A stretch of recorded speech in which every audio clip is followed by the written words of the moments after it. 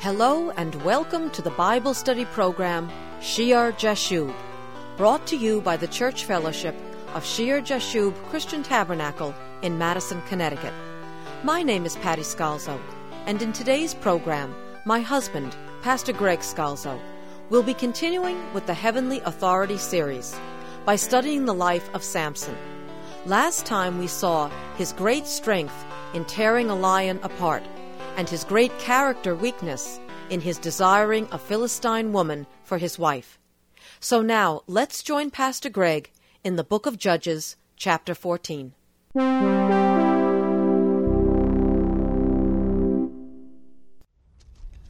He goes down, the woman pleases him, verse 8.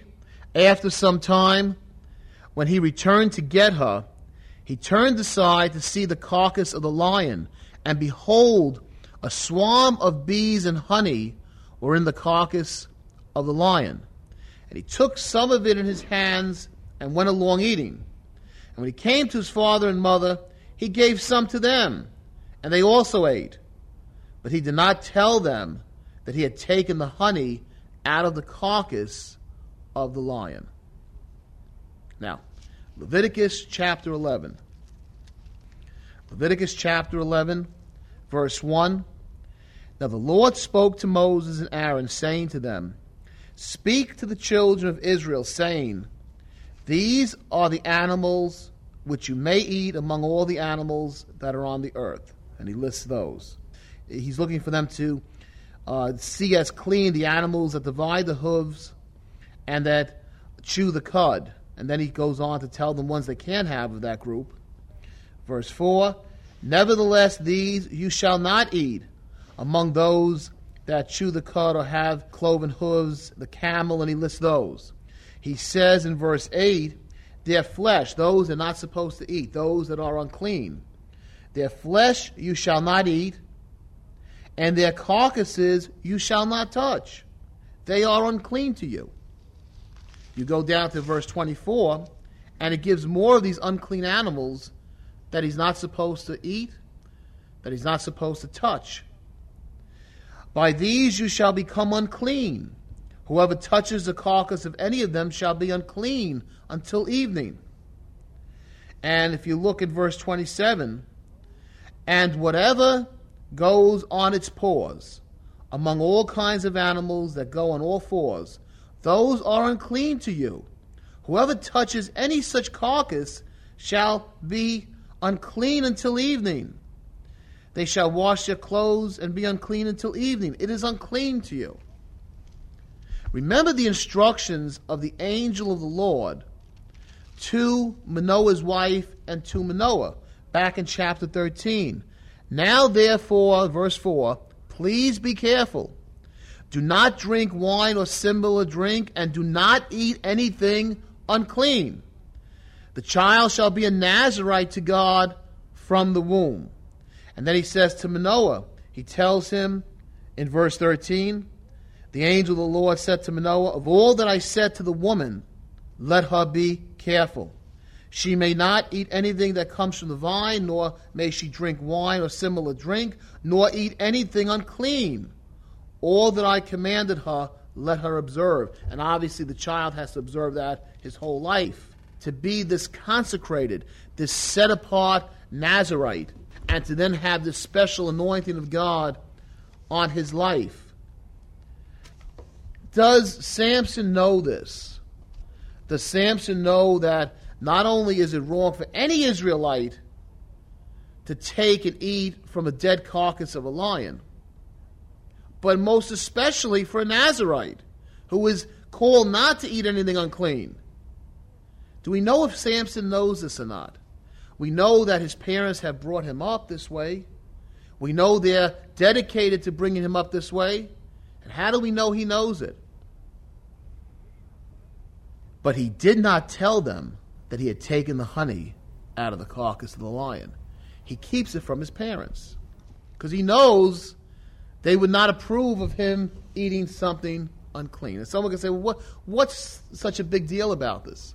Understand how important it is in God's sight in this covenant, this old covenant, that they are obedient to the Lord and what they do, the same attitude towards the food will carry over into Samson's attitude towards sex. And he who's supposed to be an example of consecration continually makes himself unclean.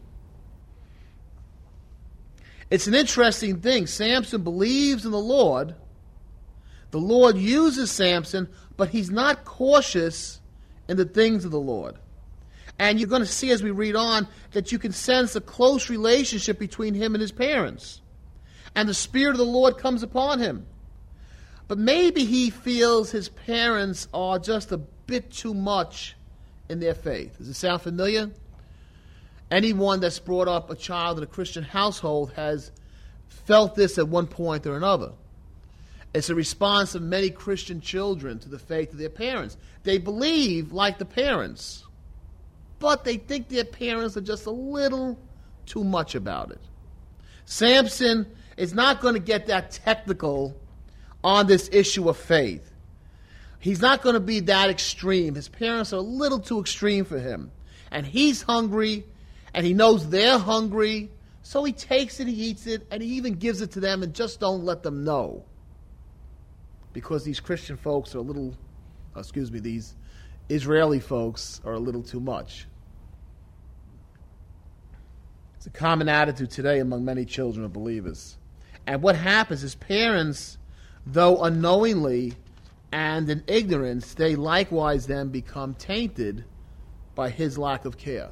Right? Here's Manoah going down to get the wife from the Philistine. They're eating unclean food. And so Samson's got them caught up because he's not careful. Be careful, please. This is the angel of the Lord speaking to Manoah's wife. Please be careful.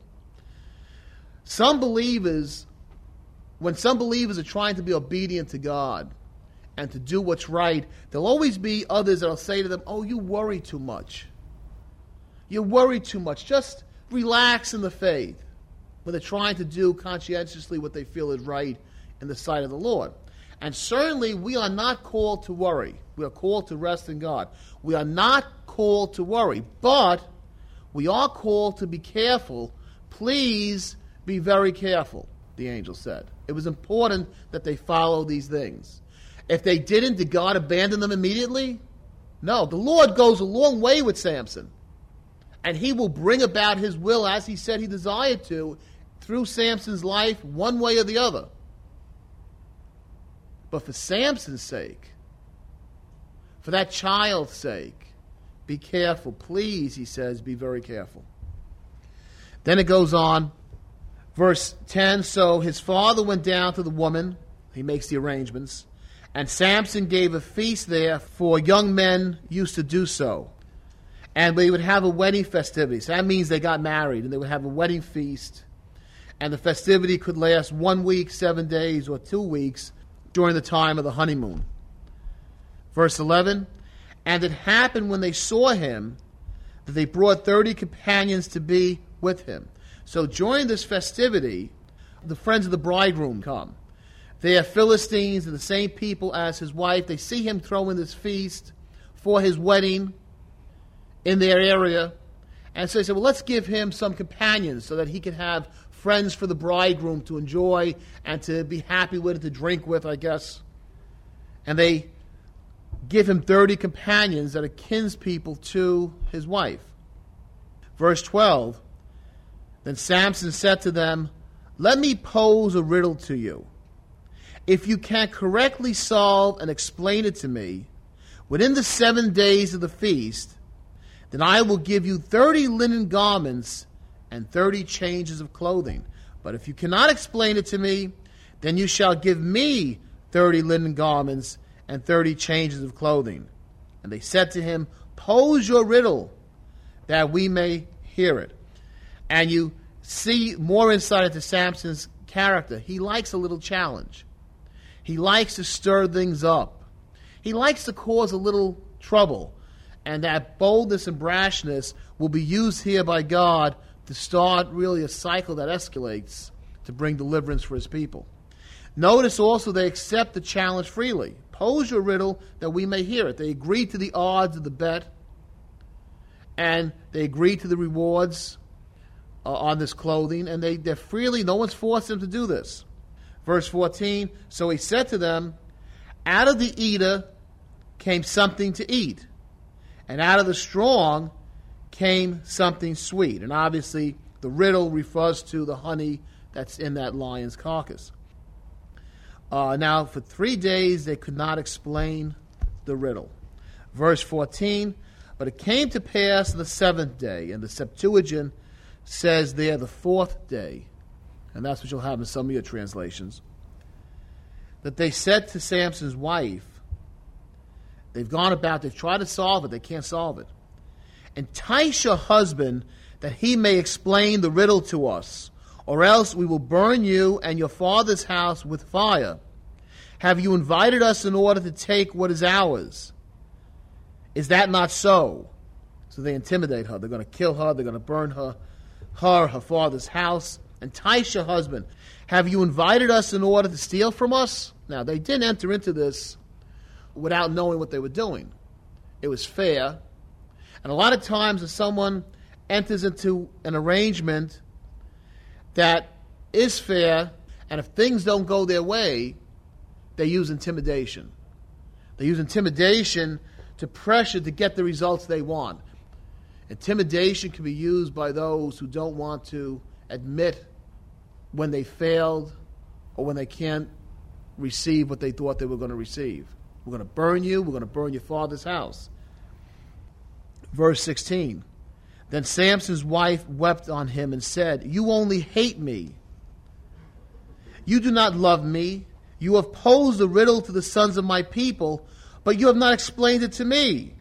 And he said to her, look, I have not explained it to my father or my mother. So should I explain it to you? What's that telling you about Samson's emotional ties? I didn't tell it to my folks. I'm going to tell it to you. He's emotionally tied closer to his parents than to his wife. She pleased him. She looked well to him. But he doesn't have the same feelings towards her that he really should. You're going to see this is a marriage that's destined to fail. Verse 17, now she had wept on him 7 days while the feast lasted. So she's afraid, and she's pleading with him, and it says she wept for 7 days. Obviously, they hadn't come to her at the beginning of those 7 days, so she's probably been crying all along from the very beginning, even before the intimidation, possibly before the countrymen came to her, because this riddle has obviously distracted attention away from the wedding. And she presses him, and he finally tells her. She wept 7 days while the feast lasted, and it happened on the 7th day that he told her, because she pressed him so much. And then she explained the riddle to the sons of her people. She goes right to her kinsmen, and she tells them the answer. So the men of the city said to him on the 7th day before the sun went down, what is sweeter than honey, and what is stronger than a lion? They have the answer to the riddle. And he said to them, if you had not plowed with my heifer, you would not have solved my riddle. He knows that they know this only because they got the information from his wife. If you would like to write to us, you can reach us at Shear Jashub Christian Tabernacle, P.O. Box 518, Branford, Connecticut 06405. For Sunday service, we meet in Madison, Connecticut at the Memorial Hall on Meeting House Lane at 10 a.m. Please join us next time for Shear Jashub.